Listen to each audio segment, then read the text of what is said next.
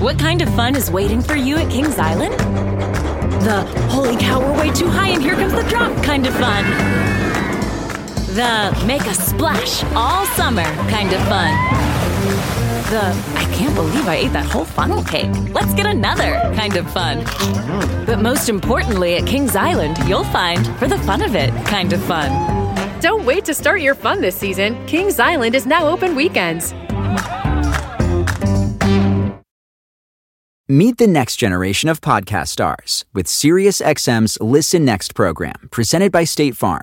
As part of their mission to help voices be heard, State Farm teamed up with SiriusXM to uplift diverse and emerging creators. Tune in to Stars and Stars with Issa, as host Issa Nakazawa dives into birth charts of her celeb guests. This is just the start of a new wave of podcasting. Visit statefarm.com to find out how we can help prepare for your future. Like a good neighbor, State Farm is there. Scared to Death is explicit in every way. Please take care while listening. Whether thou art a ghost that hath come from the earth, or a phantom of night that hath no home, or one that lieth dead in the desert, or a ghost unburied, or a demon, or a ghoul, whatever thou be until thou art removed, thou shalt find here no water to drink. Thou shalt not stretch forth thy hand to our own. Into our house enter thou not. Through our fence break through thou not. We are protected, though we may be frightened. Our life you may not steal, though we may be scared to death. Welcome to Scared to Death, Creeps, Peepers, Roberts, and Annabelles. I'm Dan. Hello, Dan. I'm Lindsay. Hello, hello. Hello, hello. Couple quick announcements, and then we're off into a lot of horror. Real quick, this coming Saturday, December 10th, I'll be taping a new stand-up special in Minneapolis at the Parkway Theater. Woohoo! 2 shows. Hopefully, I will finally be feeling normal again by then. You're going to be great. Yeah, I'm hopeful. The shows have been listed as sold out for months, but we just released 50 tickets each show based on not needing as many seats as we thought we would for cameras. And you can go to dancummins.tv to grab those. Woohoo! We'll see you guys there. Mm-hmm. So exciting. And then now for an exclusive 5,000 members on Patreon merch announcements. Logan set this up with a throwback to a very early favorite, Visibly Shaken. Oh, yeah. Shotgun in hand, Keith walks over to the door, turns on his porch light, peers through the eye hole to examine the source of the knocking, when suddenly his porch light goes out. His front porch has rapidly become unnaturally dark. Trembling and terrified, Keith asks, "Who's there?" And a few moments later, a strange kid-like voice coldly demands, "Let us in." So new Annabelle exclusive in store now, featuring a truly terrifying black-eyed kid rendition. And that's a thanks for hitting 5,000 patrons on Patreon. So good job, guys. Way to do it. You unleashed that next level. Head on over to badmagicmerch.com. You can check out the new tee, sweatshirt and poster. And then also, I'll throw over to Lindsay now, some new Laylas. Well, you're doing the announcement. Oh, yeah. They're handmade by creeper Sierra Spicer. Look how cute they are. I put them in the sock cam. She developed her own pattern for some cute crochet Laylas. Oh my God. And given the nature of how these are made, we have a very limited amount. We will continue to restock in batches. Yes, I got to meet Sierra in Louisville at your show just by happenstance, and she gave me one. So this is the very first one. And we're going to let you use this Layla for the show today. Thank you. She's so cute. I'm obsessed with her. This is awesome. They're so sweet. Like a chenille fabric. Yeah. And then before we go off into the stories, you have a Giving Tree update. Yes. So just an update on our December charity, which is always, of course, the Bad Magic Giving Tree. This year we saw what we've seen every year, year over year, is more need than ever, which is, difficult.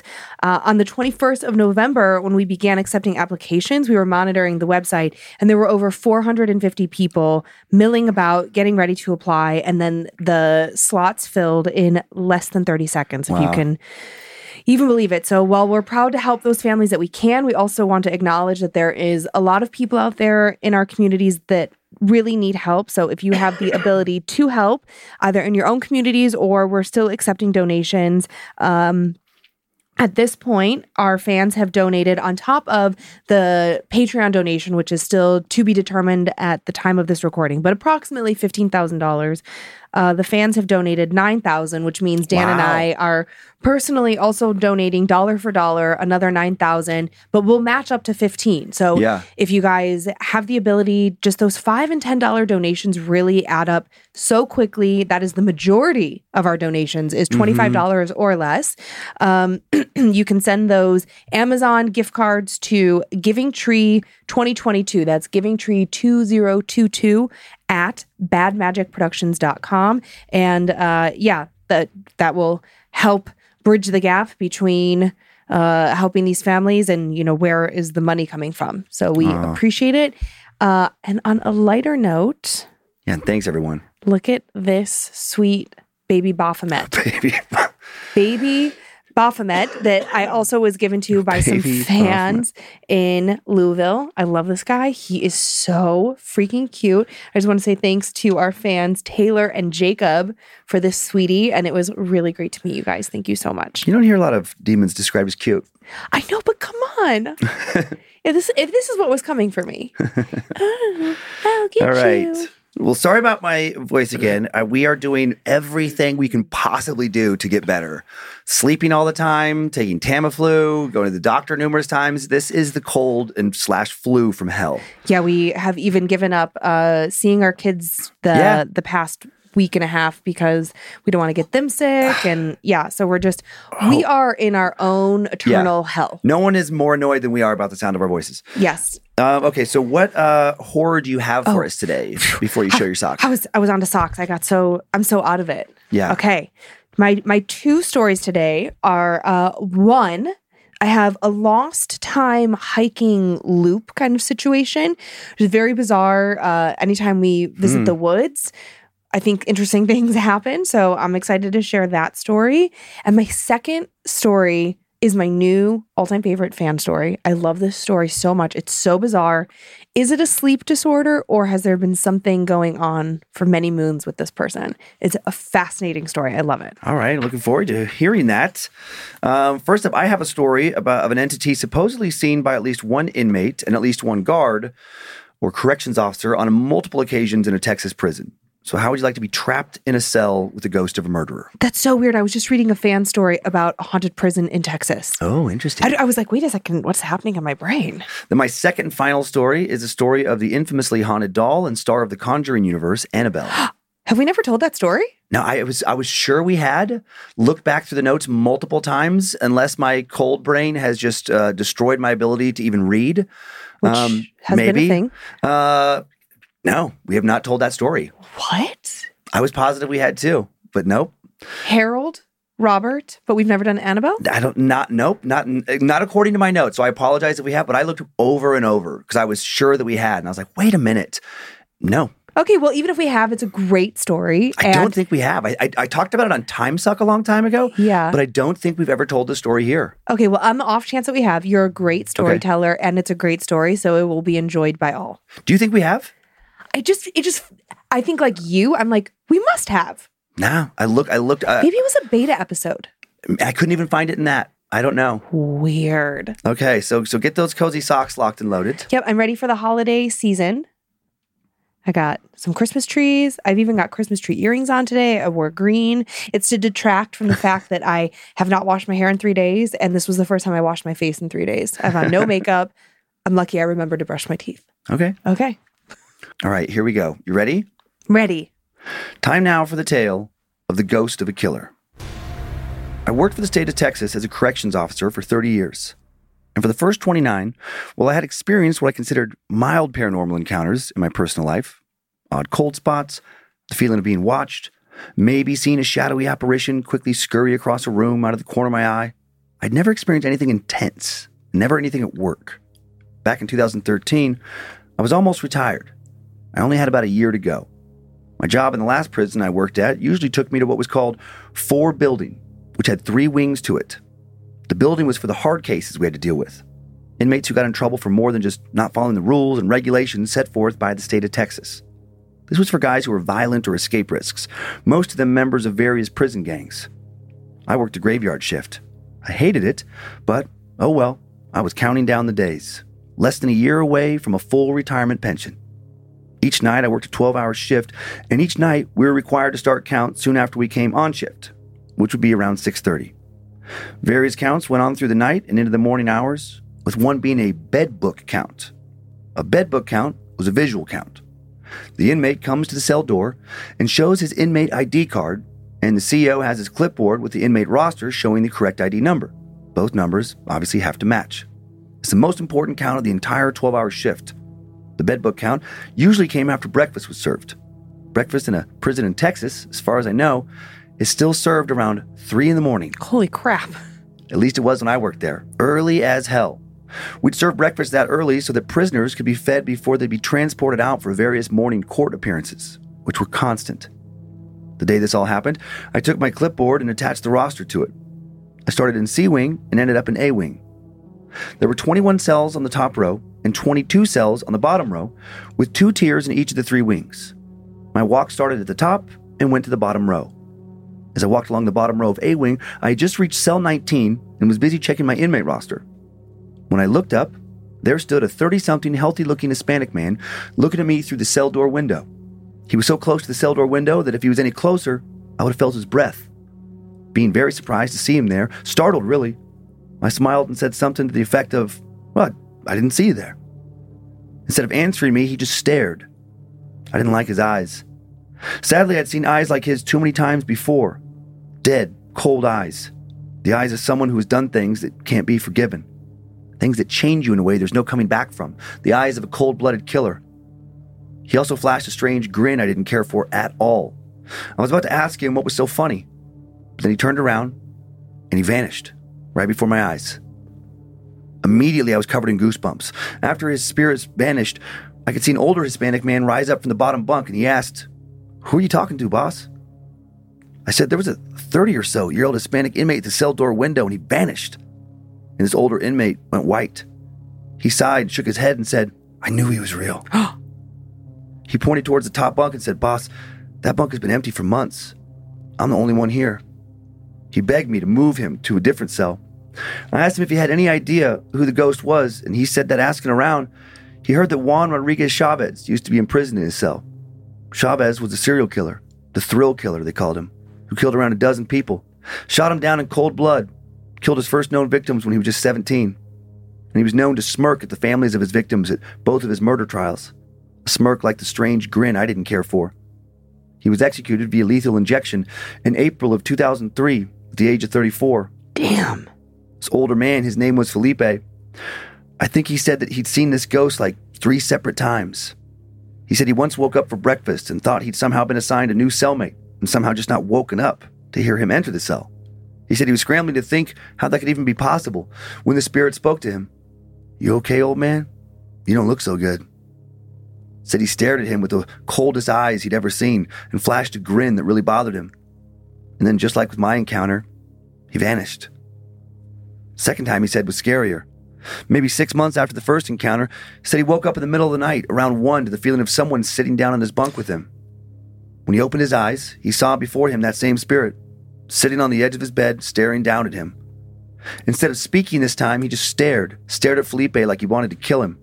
Felipe thought he was going to kill him, and then again, he just vanished. The final time he saw him was a few years later, just a couple months prior to my sighting. He said this time was by far the worst of all. He told me he woke up again in the middle of the night to the feeling of being smothered now. Woke up to having a pillow being pressed down into his face. Oh my God. He couldn't move it off because his legs and arms were pinned. It felt like someone was sitting on his shoulders, pushing the pillow down hard into him, cutting off his air supply. He couldn't even scream. The pillow muffled any sound he tried to make. He started to lose consciousness, and then suddenly the weight on top of him lifted. His arms now free, threw the pillow aside and sucked in a big breath of air. Then he bolted up to a sitting position and saw the same spirit now standing on the other side of his cell door. Same dead eyes, same sinister smile. And then poof, just disappeared. Felipe again begged me to move him to a different cell. I told him there was nothing I could do. I didn't assign the cells, and none of my superiors were going to take a haunting seriously. He looked so defeated when I resumed my count. I honestly felt bad for him. I wished him luck. Didn't know what else I could do. I hated doing his count after that. He kept asking me to get him help, get him transferred, and I kept telling him there was nothing I could do. A few months later, when I did counts, Felipe looked pale as a ghost. He wasn't doing well. He said it happened again, that the thing showed up again and tried to smother him. Told me he saw him standing there staring at him after tearing the pillow off of his face. That was the last time he saw that thing that I was aware of before I retired. I had a few friends who kept working there after I was done, and one of them took over my rounds on that same shift. He got to know Felipe a bit too. Felipe never said anything to him about seeing that ghost again, but about 6 months after I was done, Felipe died in his cell. My friend found him. Found him laying in his bed with his hands down at his side and a look of absolute terror across his face. His cause of death was ruled a heart attack. I don't think so. I think, at least as far as what he probably saw in his mind, he was smothered. I'm convinced that Juan Rodriguez Chavez claimed another victim from beyond the grave, and I'm overjoyed I'll never have to walk past that cell he was housed in ever again.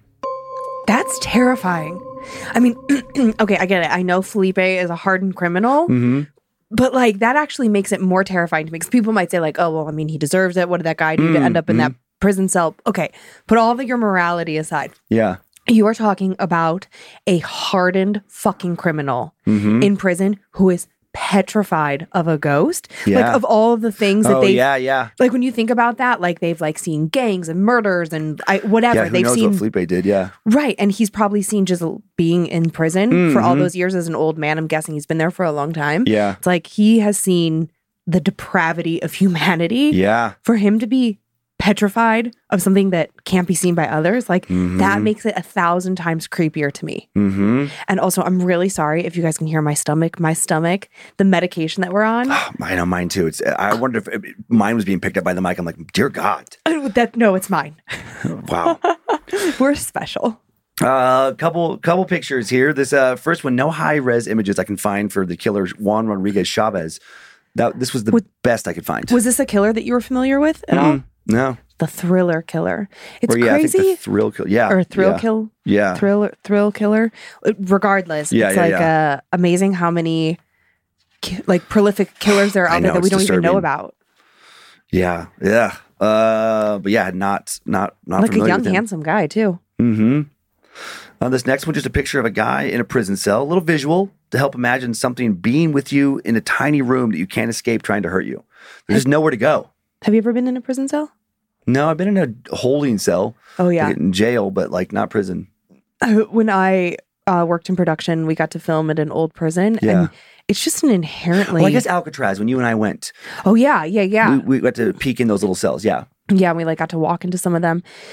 Jails, prisons, they're just inherently creepy because they're so sterile and you just have to think about like what happens there or what you did to get there. By the way, this Baphomet is so great. Oh man, it's probably making us sick. No, this is a sweet little Baphomet. So you ready to move on? Yeah, I don't have any questions. We kind of like, what is there to ask? Yeah, I like there's a little shorter story and just got right to it. Yeah, that's an awful way to die. Oh yeah, alone, prison. So sad. Oh, so sad. Again, I know Felipe is probably not a good guy. Well, obviously not. I mean, he's in prison, but it's so sad. I mean, there's good people in prison. There are people who do bad things that go to prison and become better people. Huh?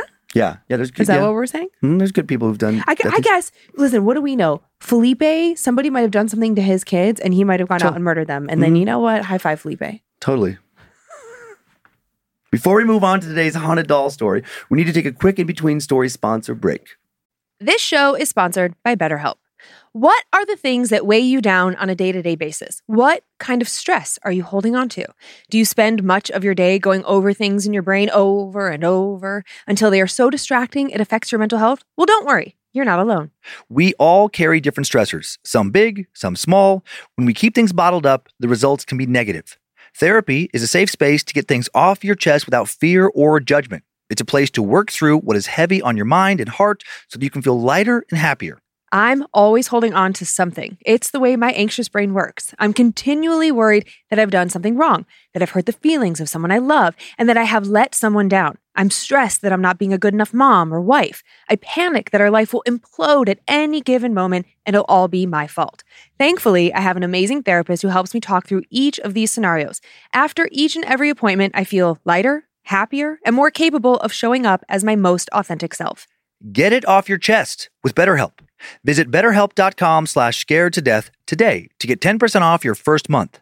That's BetterHelp, HELP.com/scared-to-death. Welcome to a trip you'll never forget in Denver, where summer sunshine sparks mountain adventure, where neighborhood strolls lift spirits sky high, and where music takes center stage at Red Rocks. Catch a baseball game at Coors Field, step into new dimensions at Meow Wolf, and take flavor to the next level under the stars at a Michelin restaurant. Denver, always welcome. Plan your trip at visitdenver.com/summer. Summer is just around the corner. Who's excited? I know I am. With the warmer, sunnier days calling your name, the last place you're going to want to be is in your kitchen, cooking and meal prepping. Make your life easier with Factor's no prep, no mess meals. Factor's never frozen, always fresh meals are dietitian approved and ready to eat in just 2 minutes. Think of all the extra time you will get outside in the summer sun when you aren't wasting hours in the kitchen. I think I speak for everyone when I say that the summer is the busiest time of the year. We are all trying to cram in as many things as possible, from concerts to vacations and everything in between. With Kyler home from college and Monroe on her break too, I want to spend as much time as possible with them. And while I truly love to cook, the summer is the one time of year that I'm the least interested in doing that for 3 meals a day. So I lean on Factor to help keep me healthy and in step with my diet. I'm obsessed with the honey yogurt pancakes for breakfast, the pork El Pastor for lunch, and the cilantro lime barramundi for dinner. So easy and saves me so much time. Head to factormeals.com/scared-to-death50 and use code scared-to-death50 to get 50% off your first box, plus 20% off your next month. That's code scared-to-death50 at factormeals.com/scared-to-death50 to get 50% off your first box, plus 20% off your next month while your subscription is active. Thanks for listening to our sponsors, Creeps and Peepers. Hope you heard some good holiday deals. I'm going to get all crystalled up. I'm fucking terrified to tell this story. I'm so scared because I know how scary it is. Putting all the crystals in all the pockets. You just keep talking. Okay, time to cover an infamous entity. Annabelle the doll. Oh, God. Can't believe we're just finally covering her now. I was sure, again, like we said earlier, we already told this story, but I don't think so. Strongly guessing that almost everyone listening to this podcast has heard of Annabelle. I'm sure at least almost everyone has. Annabelle is reportedly very haunted, Raggedy Ann doll said to be possessed by an inhuman demonic entity. Currently housed in Ed and Lorraine Warren's Occult Museum. Oh, my God. Closed to the general public at the moment in Monroe, Connecticut.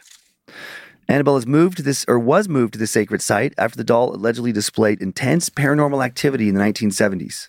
Annabelle was introduced to most horror fans in the opening sequence of the first Conjuring movie in 2013.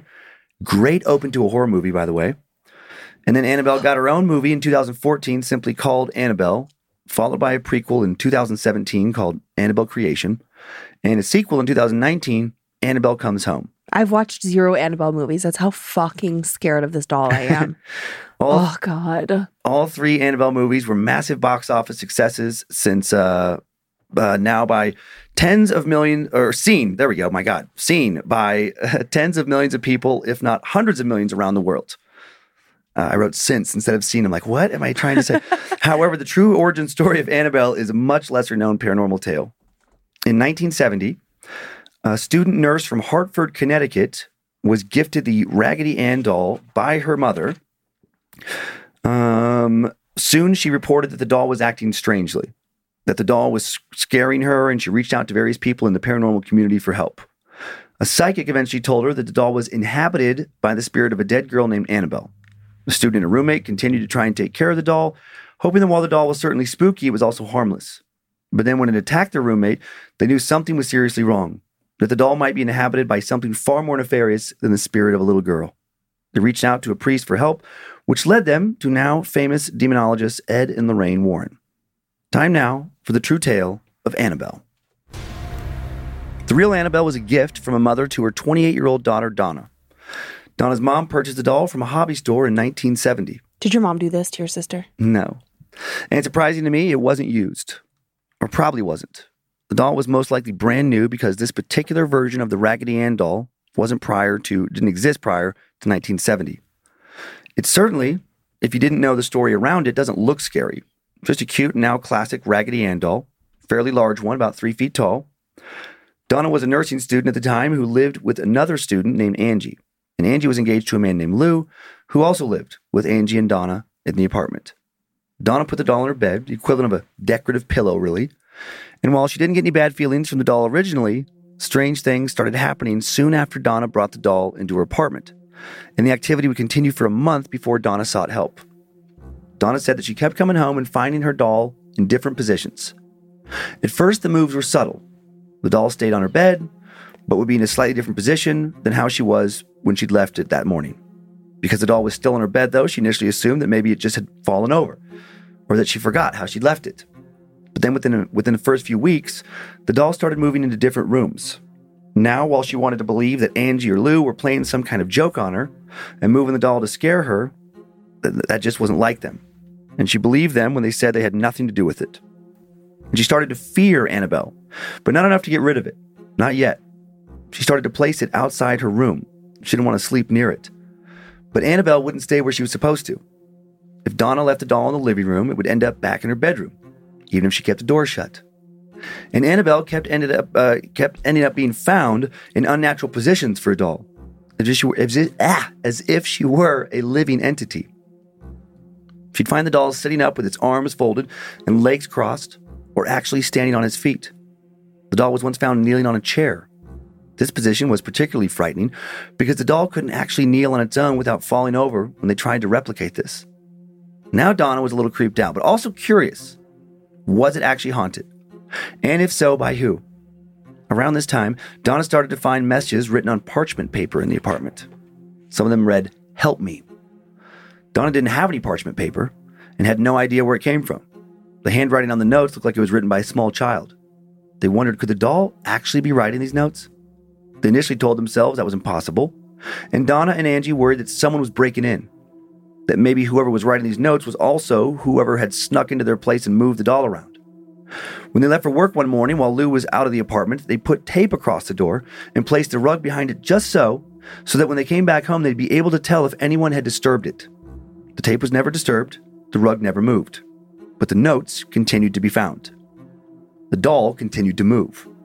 As crazy as it sounds, they felt Annabelle had to be behind it all. And now the paranormal activity inside their apartment escalated. Once a piece of chocolate materialized out of thin air on top of their stereo around Christmas time. In another incident, the women and Lou from the other side of the room witnessed a statue levitate up into the air and then crash down into the floor. On another occasion, Donna came home from work and had to fight back a scream when she found the doll on her bed, because she saw what looked like blood in the doll's hand. Oh my God. And 3 drops of blood on its chest. There was absolutely no rational explanation for how the blood could have gotten there. No one living in the apartment had recently hurt themselves. Still, though, no one was ready to get rid of Annabelle. It was still in its own way, strangely, fun. It was exciting to bear witness to such odd happenings. A few days later, Donna decided to put her doll in a kitchen chair in the morning. She joked that the doll was going to eat breakfast with them. She did this 2 more times, and on the 3rd day, the doll's arms raised up onto the table in front of everyone. Interestingly, Donna and Angie, still not scared, but they decided that they should talk to a medium because now they were certain that a spirit was trapped inside the doll. One of their fellow nurses knew a medium and put the girls in contact with them. The medium came to their apartment, conducted a seance with Donna and Angie, and told them that the doll was inhabited by the spirit of a little girl named Annabelle, who was about 6 when she died. Said she had once played in a field on some land the apartment complex was built on. That she'd also lived in a building on the same property, and outside of her tragically young demise, she said her time spent in the building was a happy time. But then she was hit by a car and killed on the street directly in front of the apartment. The spirit of Annabelle also said that she felt comforted by Donna and Angie, and that she wanted to stay with them, be loved by them. Donna and Angie's hearts bled for this poor little girl. They felt terrible, and they decided, since Annabelle was supposedly the spirit of a harmless little girl, that she could stay with them, that they would love her. It was only after this seance that they started calling the doll Annabelle. Things escalated with Annabelle almost immediately after this seance, and soon she wouldn't seem so harmless. Lou had disliked the doll from the beginning. Annabelle creeped him out. He told Donna it was evil, that they should get rid of it, but Donna didn't want to. She still believed Annabelle was possessed by nothing more again than this lonely and harmless little girl who just wanted a home and people to love her. But then Lou would claim that this harmless little girl almost killed him. One day he woke up from sleeping on the couch and couldn't move. He saw Annabelle standing at his feet. Lou would later say in an interview with Ed and Lorraine Warren, "This thing gives me bad dreams, recurrent ones. But yet, what I'm going to tell you is not a dream as far as I'm concerned, because I somehow saw this happen to me. I fell asleep at home, a really deep sleep. While I was lying there, I saw myself wake up. Something seemed wrong to me. I looked around the room, but nothing was out of place. But then when I looked down towards my feet, I saw the rag doll, Annabelle. It was slowly gliding up my body. It moved over my chest and stopped. Then it put its two arms out. One arm touched one side of my neck. The other touched the other like it was making an electrical connection. And then I saw myself being strangled. I was writhing and trying to push it all off my chest, but I might as well have been pushing on a wall because it wouldn't move. It was literally strangling me to death, but I couldn't help myself no matter how hard I tried. Before passing out, Lou snapped out of whatever trance-like state had left him paralyzed and was able to toss the doll aside, where it now lay motionless. Despite this encounter, Donna still wouldn't part with the doll. Tried to blame Lou's encounter as a nightmare he just thought was real. She wasn't ready to accept that Annabelle wasn't harmless at all. Soon after this experience, Lou and Angie were studying some maps before Lou headed out on a trip when they heard rustling from Donna's room. Lou went to the door and waited outside until the noises stopped. When he entered the room, he saw the doll lying on the floor in a corner. He knew Donna hadn't left it like that, and he got the chills. As he slowly and cautiously walked over to it, he suddenly felt a presence behind him. He spun around but saw nothing. But then the very next moment, he grabbed his chest in pain. He was bleeding, and his skin was burning. He lifted his chest and found 7 claw marks, 3 vertical and 4 horizontal. But still, Donna was not ready to part with the doll. Annabelle had yet to harm her. However, after Lou was attacked, after talking with an angry and frightened Lou and Angie, Donna did reach out to a local Episcopalian priest, Father Hegan. He then contacted his superior, Father Cook, and soon Father Cook contacted Ed and Lorraine Warren. The Warrens would convince Father Cook to perform an exorcism on Donna's apartment. Ed and Lorraine soon sat down to talk to Donna, Angie, and Lou. When Donna started talking about Annabelle, Ed interrupted her to ask who that was. Angie said that Annabelle belonged to Donna. And Lorraine asked, is Annabelle a live, breathing thing? Donna was confused. Is she alive? She moves. She acts alive. But no, I don't think she's alive. She continued, after I got the doll for my birthday, I put it on my bed each morning after the bed was made. The arms would be off to its sides, and its legs would be straight out. But when we'd come home at night, the arms and legs would be positioned in different gestures. For instance, its legs would be crossed at the ankles, or its arms would be folded in its lap. After a week or so, this made me suspicious.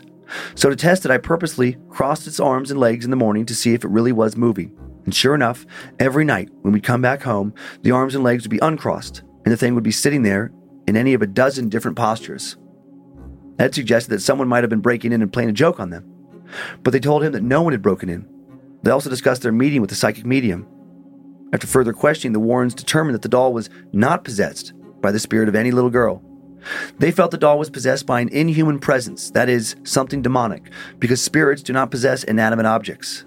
And more troubling, they were concerned that the entity was using the doll's body only temporarily, that it was really seeking to possess a human.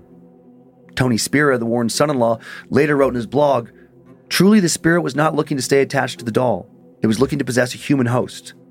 The spirit, or in this case, an inhuman demonic spirit, was essentially in the infestation stage of the phenomenon. It first began moving the doll around the apartment by means of teleportation to cause the occupants' curiosity in hopes that they would give it recognition. Then, predictably, the mistake of bringing a medium into the apartment to communicate with it. The inhuman spirit, now able to communicate through the medium, preyed on the girl's emotional vulnerabilities by pretending to be a rather harmless, lost young girl, with which during the seance was allowed permission from Donna to haunt the apartment. Insofar as demonic is a negative spirit, it then set about causing patently negative phenomena to occur. It aroused fear through the use of drops of blood in the doll, and ultimately even attacked Lou. If Donna and Angie hadn't reached out for help, the Warrens were certain that the entity would have moved on to full possession in just a few more weeks. Father Cook, the Episcopal priest, now performed an exorcism throughout the apartment. There was no disturbances during the exorcism. Following it, Donna asked Ed and Lorraine to take Annabelle with them when they left, and they did. They put her in the backseat of their car and drove home, and Ed refused to take the interstate, in case the spirit was still inside the doll. He wasn't sure the thing wouldn't try and cause them to wreck, and didn't want to risk traveling at that speed. And then sure enough, on their way home from the exorcism, the Warrens claimed that their power steering and brakes failed on numerous occasions. So they almost crashed multiple times until Ed doused the doll with holy water, and then they had no more mechanical problems. Ed and Lorraine then had a special case built for Annabelle, because she escaped several times in the first few weeks of being at their house. At first, Ed placed Annabelle in a chair next to his desk, where he claimed to see the doll levitate. Then the doll, they claimed, began to move from room to room. Once when they left home, they locked the doll in their office on another building on the property. And when they got back, they found Annabelle sitting in Ed's easy chair in the main house. According to their most infamous book, The Demonologist, a black cat materialized next to Annabelle on several occasions. It would appear, walk around Ed's office, then return to Annabelle and disappear. They now had a special blessed case built to house the doll and try and trap it. Annabelle's original case has a sign on it that reads, "Warning, positively do not open." The case has a wooden frame infused with holy oil and holy water, and there are 3 crosses attached to it, 2 figures of St. Michael, a copy of the Lord's Prayer, and a prayer to St. Michael. But all of that might still not have been enough to prevent this thing from attacking those who really upset it. In a video tour of the Occult Museum, Ed claims that Annabelle is responsible for the death of at least one museum visitor, saying many of the objects in this room here have had dire effects on people. People have been maimed, have been killed. People have wound up in mental institutions because of the many things that are right here in this building. You have voodoo dolls. You have this Raggedy Ann doll, which was responsible for the death of a young man who came in here one time, who challenged the doll to do its worst. And it did. According to the story, the man and his girlfriend came to the Occult Museum on a motorcycle. During the tour, the man mocked Annabelle, tapping on the glass case, challenging Annabelle to scratch him. Ed kicked him out of the museum. 3 hours later, he supposedly crashed his motorcycle into a tree, killing himself instantly. His girlfriend was hurt bad enough to be hospitalized for more than a year. The girlfriend told Ed they were laughing about Annabelle when her boyfriend lost control of the motorcycle. Annabelle has also hated any clergymen who visit. Father John Bradford, an exorcist, once visited the Warrens, supposedly picked up Annabelle and said, "You're just a rag doll. You can't hurt anyone." Ed warned him he shouldn't say that, but the priest insisted God is more powerful than any devil and demon. A few hours after Father Jason left, he called to tell Lorraine that his brakes failed. Brakes failed at a busy intersection. He was injured, shook up, and scared, but he'd live. The last thing he allegedly remembered before the accident was looking into his rearview mirror and seeing Annabelle looking back at him. Annabelle also seems to have disturbed at least one law enforcement officer. Ed was working with a police detective on a local case. Ed said that this man had seen everything, did not scare easily. As they were in the office talking, Lorraine called him upstairs to answer a phone call. Ed told him to look around, but don't touch anything. Ed said he was gone for only a few minutes. When he returned, the detective approached him, white and shaking. He mumbled, "The doll, the rag doll, it's real," and then refused to tell Ed what happened next. He also supposedly quit the force shortly after that encounter. 5 years before she died at the age of 92 in 2014, Lorraine Warren spoke of Annabelle in an interview. She explained why she and Ed never got rid of the doll. She said it would be quite careless on my part to get rid of it. As explained in The Conjuring, getting rid of the doll would only get rid of the vessel, not the evil that resides within the doll. At least as it sits, we know where it resides. It isn't out in the world causing harm to others. We have a Catholic priest who performs a binding prayer around the doll, which acts as a blockade. The evil can't penetrate the holy prayers that bind it.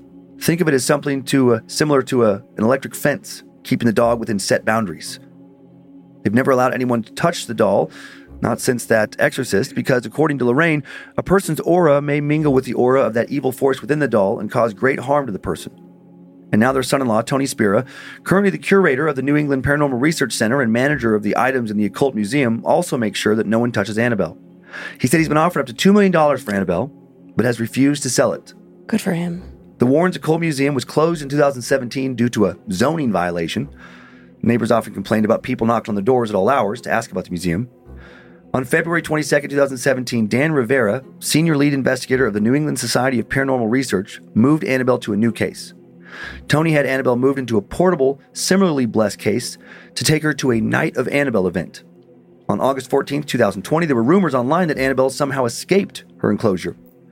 Tony Spira quickly debunked the rumors in a YouTube video, saying, "I'm here to tell you something. I don't know if you want to hear this or not, but Annabelle did not escape. Annabelle's alive. Well, I shouldn't say alive. Annabelle's here in all her infamous glory. She never left the museum. Remember, I have high-tech security here. If she had left the museum, I'd have instantly known that something happened or somebody broke in. I have a good alarm system here, and the police are good to respond. They respond within a couple minutes, maybe if that. She didn't go anywhere.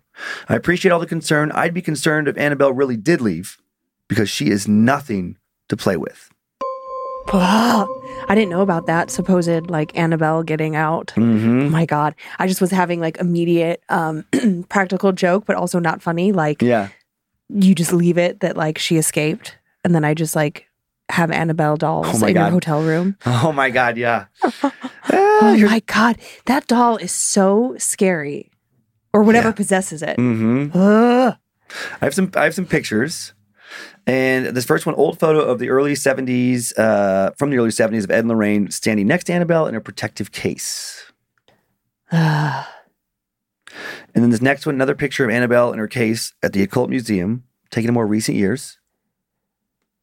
I mean, it really does look so harmless. I know she's not. I know that whatever possesses it.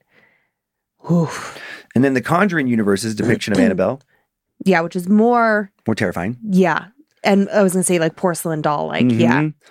And then this is an Annabelle replica. If you want to buy, you can thanks. find it on Etsy. Nope. Unnecessary. But good job, Yeah. whoever made that. Mhm. Why you would do that is beyond me. But And sorry if I seem spacey or anything. I don't have a lot to get today. I know. Yeah. But we're doing it. And that was a great story. And now that you told the story, I can say with pretty certain confidence, I don't think we actually ever did tell that story here, which is crazy. Like, I don't know how we could not tell that I story. think I remember why. I think early on, it hadn't been that long since I had done an episode on the Ed and Lorraine Warren on Time Suck. Yeah. Where I had gone over a lot of those details. Yeah. And just didn't want to do it again really quick. Got it. Yeah. Well, creepy. So creepy. I think I've decided that Donna is the female Darren. Because why the fuck wouldn't you get rid of that doll? I mean, she was like so obsessed, but it was causing so many problems, but she wouldn't let it go. And that's very much like Darren and his Ouija board. Like he wouldn't get rid of it despite all the problems it was causing. So I think Yeah, Donna and Darren. Okay.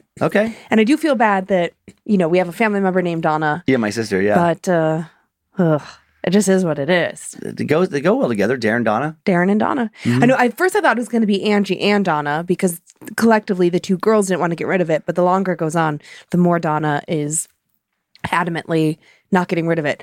Also, at 28 years old, my mom was not buying me a doll. Yeah. I thought that was like an interesting, like, Sure, Tyler that's an laugh. interesting gift for a 28-year-old. Here, Yeah. sweetie, here's a Raggedy Ann doll. I didn't get the feeling though that she gave it to her to play with. No, More- I didn't either. But it was a kid's doll. It wasn't like a collectible. No. I don't think. I mean, says the I don't woman know, who's holding a decorative. stuffed Baphomet Yeah, true, yeah. at 39. But like, I mean, that's an interesting choice of gifts from a True, mom. true. But maybe she infantilized. I can't say anything right now. Yeah, Who knows? her I know daughter. what you're saying. Yeah. I did. What did I write down? Annabelle. Oh. So obviously, to me, it's like that the Annabelle, Yeah. forget about the doll, but Annabelle, the deceased child or demon, I think that at some point it would have possessed something at that apartment, that land, because it wasn't about the doll. It's just that it happened to take form in the doll because Annabelle, the child, died on that like property or near that property in an accident. So it's like, I don't feel like the mom like bought the doll and the doll was possessed and she gave it to the daughter. I think that the spirit was somewhere like milling about. Yeah, and it wasn't that little girl anyway. That was... Well, right. But Yeah. ultimately, I think that it would have happened to somebody at that apartment through some inanimate object at some point. I don't know. Like I said, I'm brain dead. I got Yeah. nothing for you. I know. I'm just... Okay. I'm just trying to throw out a theory there that I don't think that that the doll came with the spirit. I think the spirit was in In that building. Well, yeah, because they said that there was a little girl that died. According to the medium. Yeah. So that like Yeah. if there was in fact a little girl that died in that area and then a demon used that little girl's spirit to possess the doll, I think it's just happenstance that like the doll is what. I don't think the little girl, I think that was all nonsense. You don't think the little girl ever existed? Nope. I think that was a false reading. According to Ed and Lorraine Warren. Yeah, That was yeah. their take on it. That there never was a little girl who died there. That was all just nonsense. Just a story manufactured by this demonic entity. Fair enough. I'm going to put my Baphomet down. He's so cute. Oh, you can't see him anymore. He's hiding. Do you have your special edition, Layla? I do. It's so cute. I love it so much. Thanks again, Sierra, for making those. Okay. Let's do my side. You can just listen. You can just relax. Done. Done. So it's been a little while, I think, since we've had a fan hiking story, but we've had a number of them over the years. It's always like it's weirdly quiet. People get turned around. People get lost. Like just strange happenings. And this story is also no different in that way. I was reflecting as I was putting the story together. We haven't gone camping since we started this show. I know, and not because of this. We just, we just haven't had time. We haven't had time, but also I don't really know that I'm interested in camping in anything other than like, I don't know, an RV. Like, I think my days of tent camping because of this show alone might be over. Might be over, my friend. Also, like, I got a bad back, so I'll just use that as my excuse. All right, well, let's find out what's going on in the woods. Dear Queen of the Peeps and King of the Suck, I stumbled across your show about 2 months ago and am now all caught up. You could say I'm a bit of a creep, but for background, I'm a supervisor with my city's EMS department. So while I believe, I tend to still be analytical and a bit of a skeptic. I tried to explain away this story in more ways than one, but to this day, it still sends a shiver up my spine, even when thinking about it. Now, time for the tale of Lost in the Woods. I'd consider myself an avid hiker, getting out at least a few times a month, if not more. There's a reservation area near me with 100 or so miles of trails that make it easy for me to get moving often. It was an early morning when I got there, and the trail I was doing is a favorite of mine, having hiked it at least a dozen or so times to the point where I could do it blindfolded. I've been on this trail all times of day, with or without other people, in the rain, you name it, I've been there. I've come across plenty of strange rocks and stick formations. Usually, they're from parents playing with kids or drunk teenagers, but there has always been rumors of people performing witchcraft out in these woods. Everything was normal for the majority of my hike.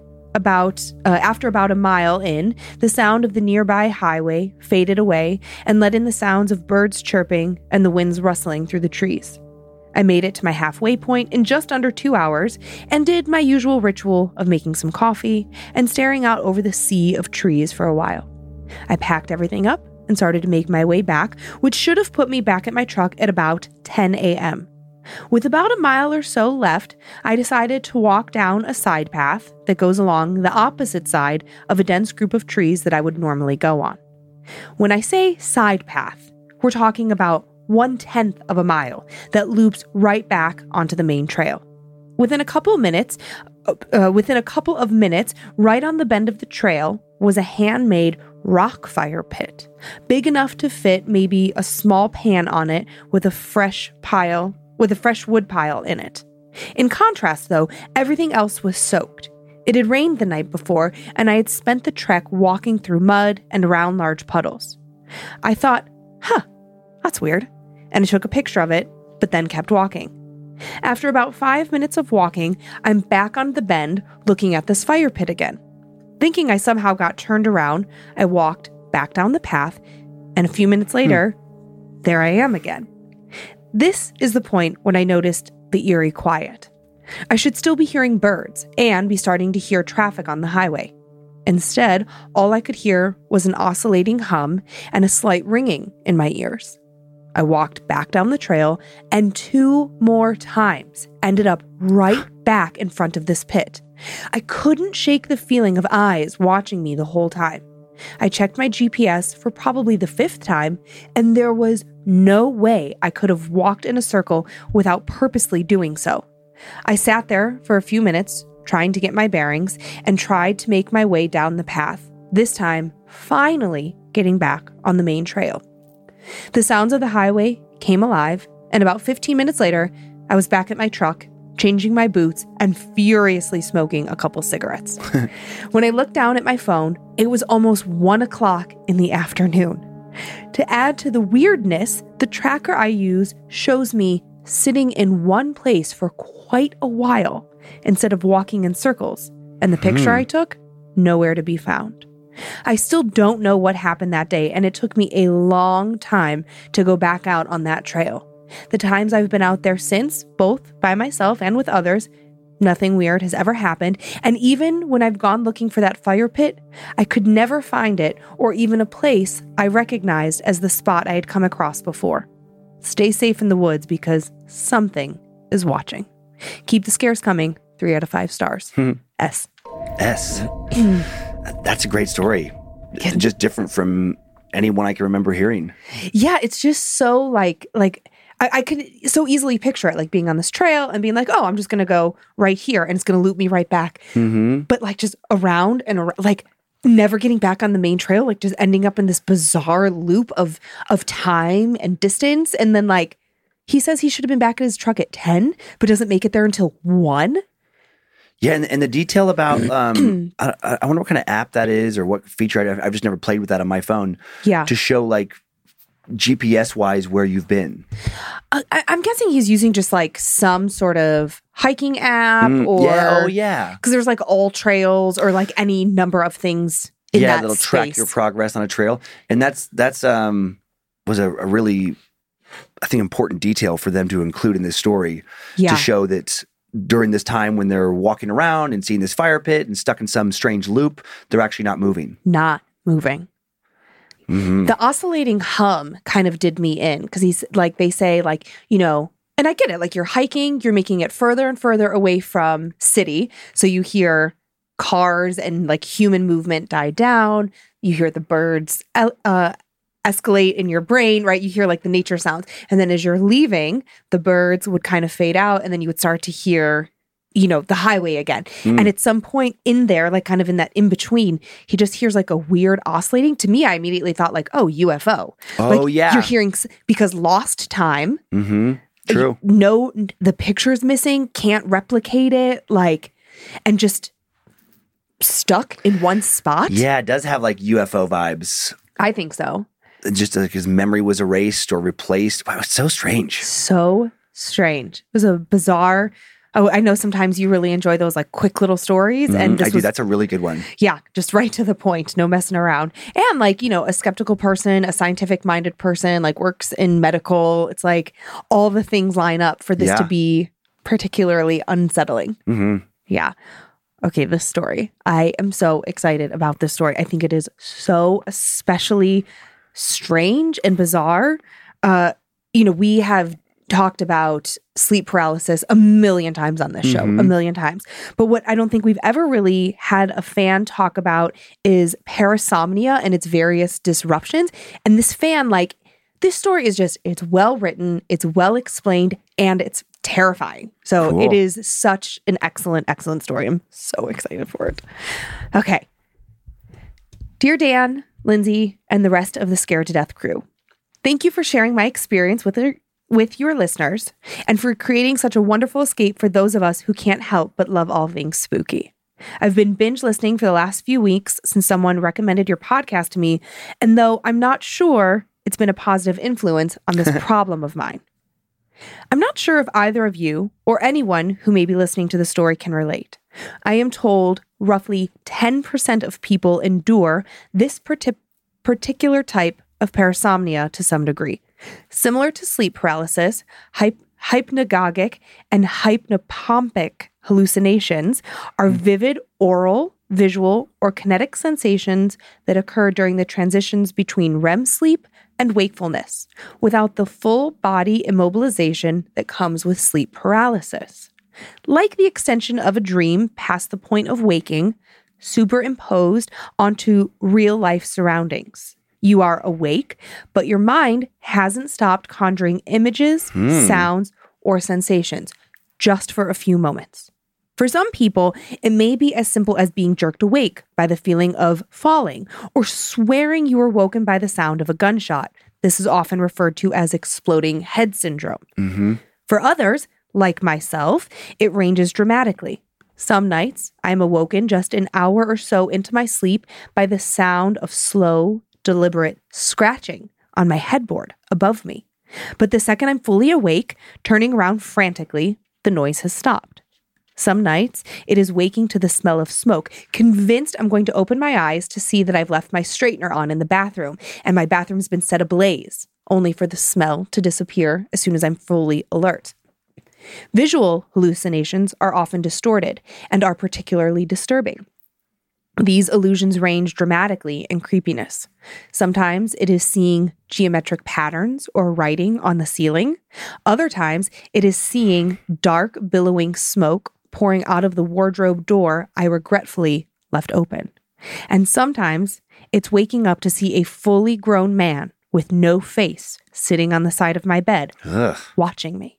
Many times I recall waking suddenly to see a woman with unnaturally long arms and legs crawling around on the ceiling, her head twisted backwards. Oh my God. Usually, these hallucinations will only last for a few seconds after my eyes have shot open, but holy hell, it can take me 2 to 3 seconds. It can make 2 to 3 seconds feel like a lifetime. While these sleep-related hallucinations are often terrifying, there is also an immediate recognition that the events are not real. I have always had tendencies leaning towards logical, scientific thinking. Never once prior to the events of this story had I considered that there may be more to what I was seeing at night.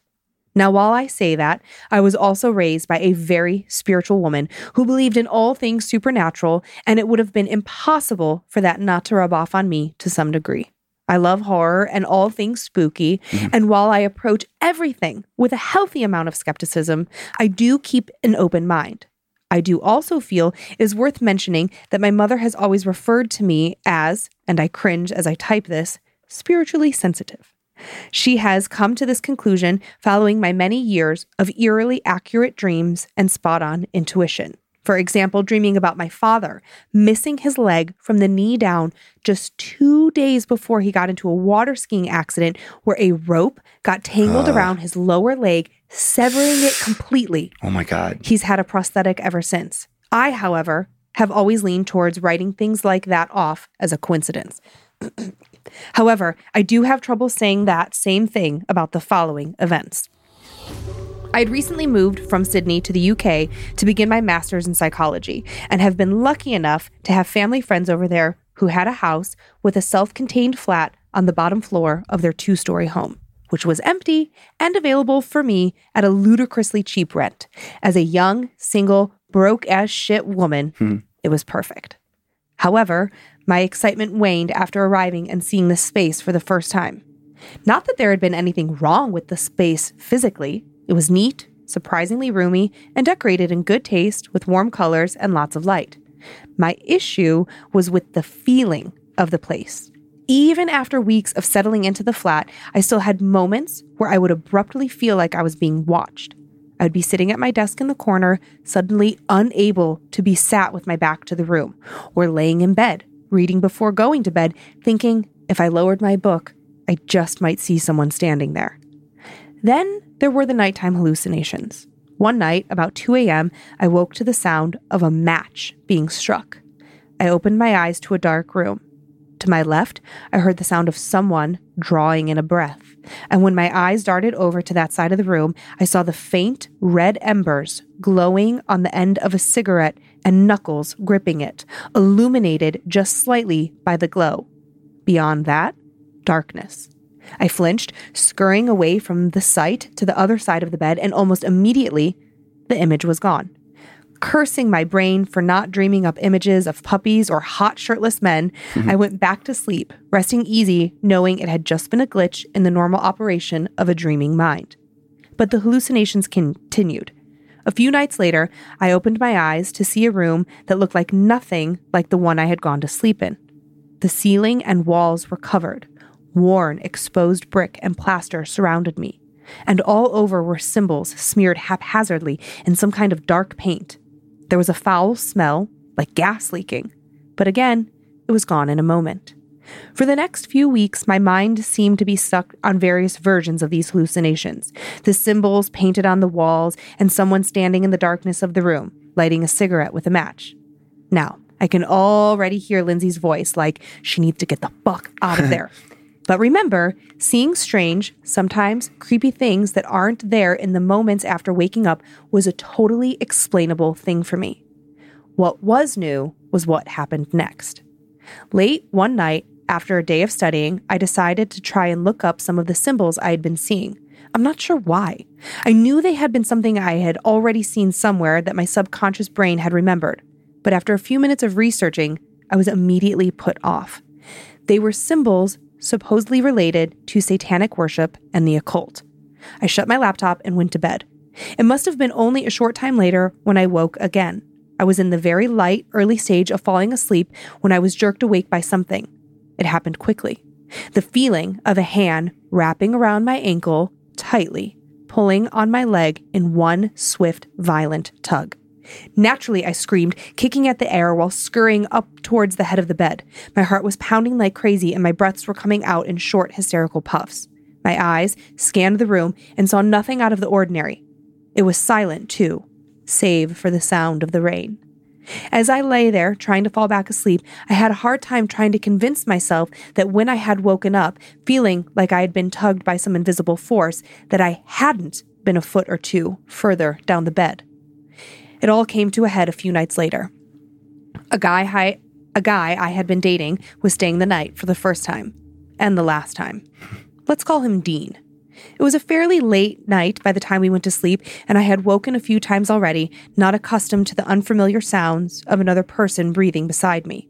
So when I drifted into consciousness, again hearing the sound of breathing, I left my eyes closed, assuming it was Dean. However, after a few moments, I realized the sound of the breathing, which was getting closer, was coming from my right side. Dean was on my left. I opened my eyes immediately. What happened next likely took place over the span of just a few seconds, but it was absolute chaos.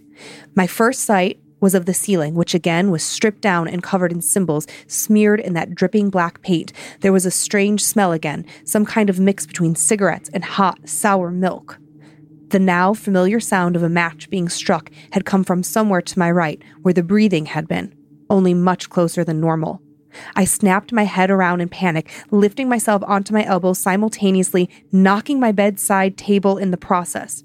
But when I knocked the table, I disturbed my phone, and the screen lit up, illuminating the room for just a moment. This meant I could see more than just the cigarette this time. The cigarette hung out of a mouth that was smiling sinisterly just a foot away from the bed at eye level with me. He had dark, greasy hair that fell in matted waves over the side of his face and wrinkly, leathery skin. The whites of his eyes were clear, but his irises were either black or his pupils were so dilated that they swallowed any color that might have otherwise been there.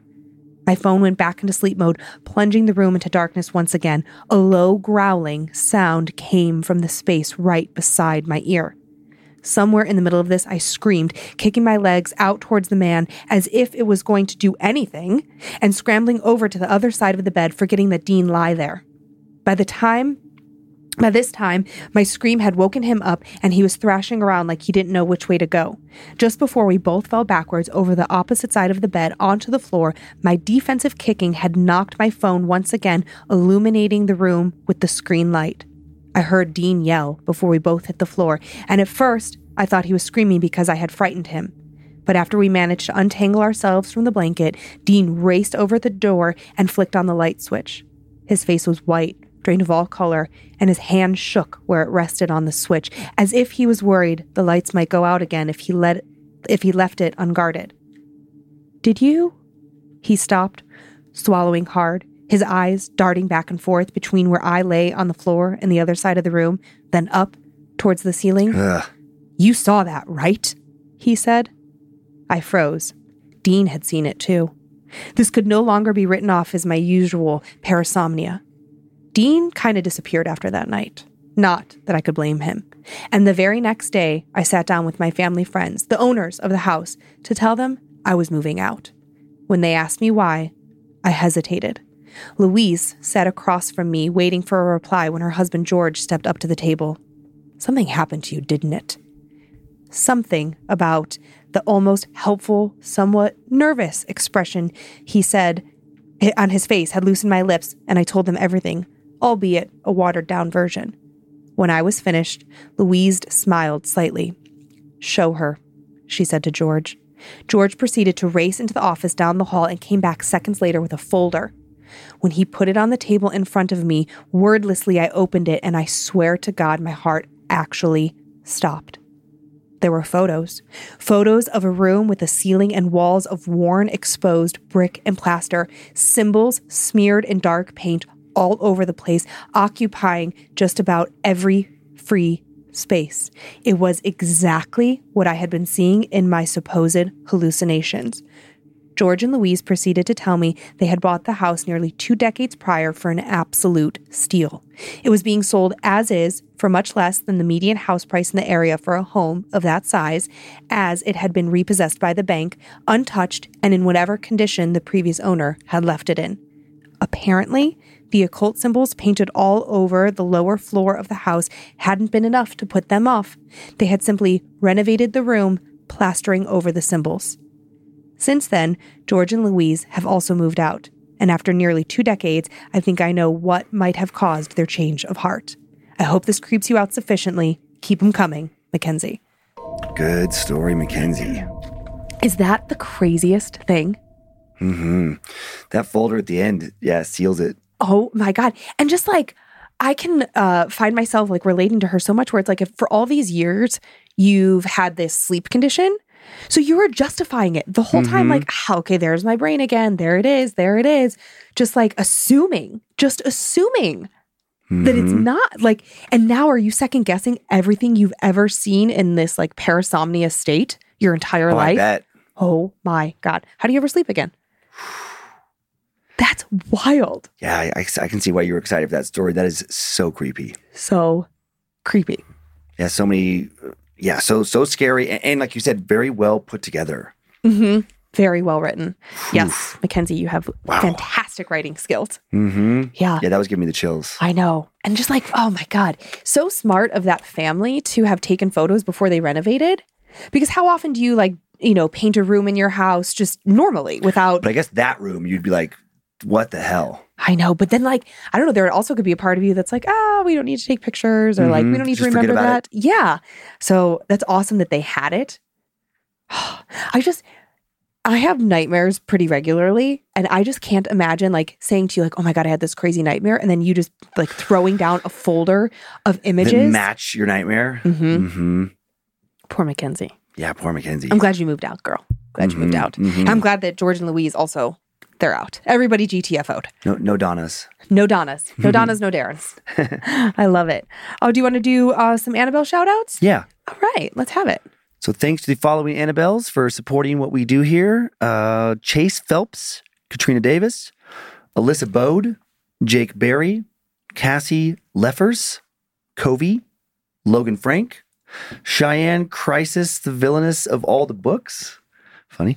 Justin Bates, Juanita Villanueva, Big Nasty, Space Wolf 57, Dahlia Marino, Nikki Broadhead, Sean Rodarte, Clayton Gibson, Elizabeth Ogles, Michelle Out Them 12 Threes. I know, I don't know.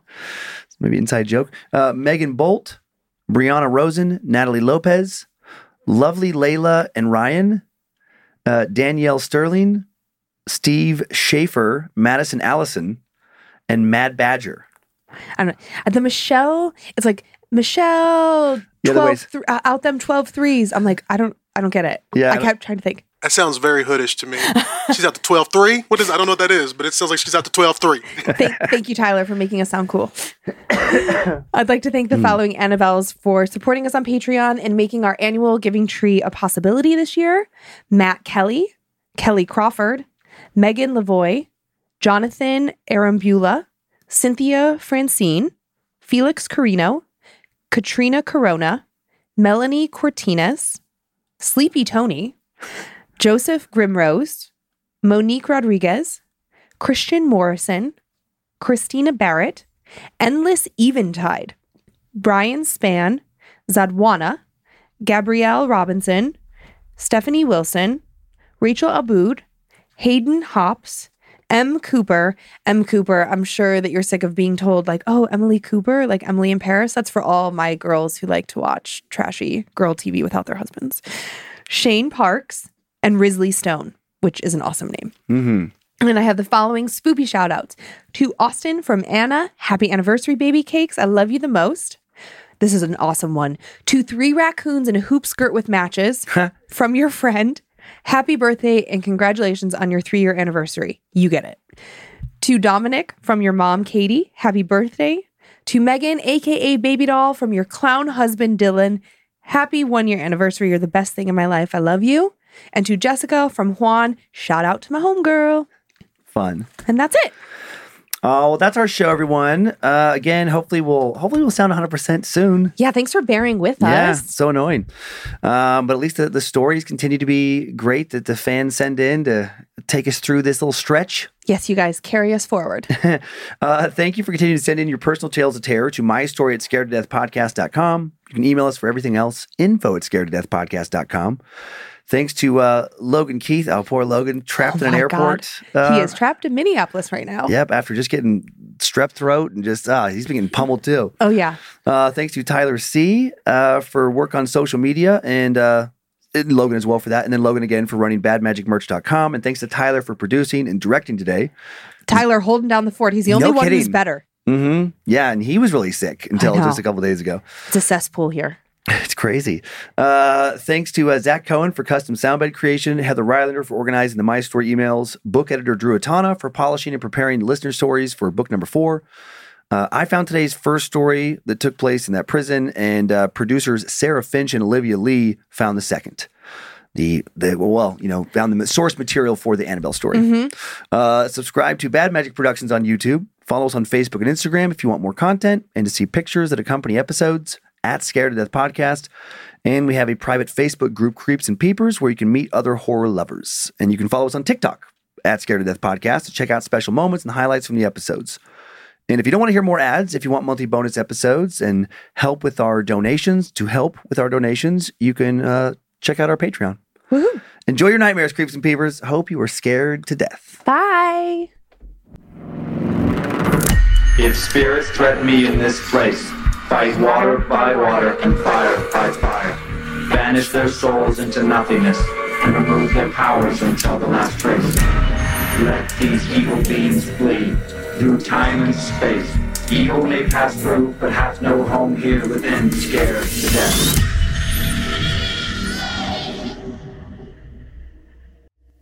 Bad Magic Productions. It's to detract from the fact that I have not washed my hair in 3 days, and this was the first time I washed my face in 3 days. I've on no makeup.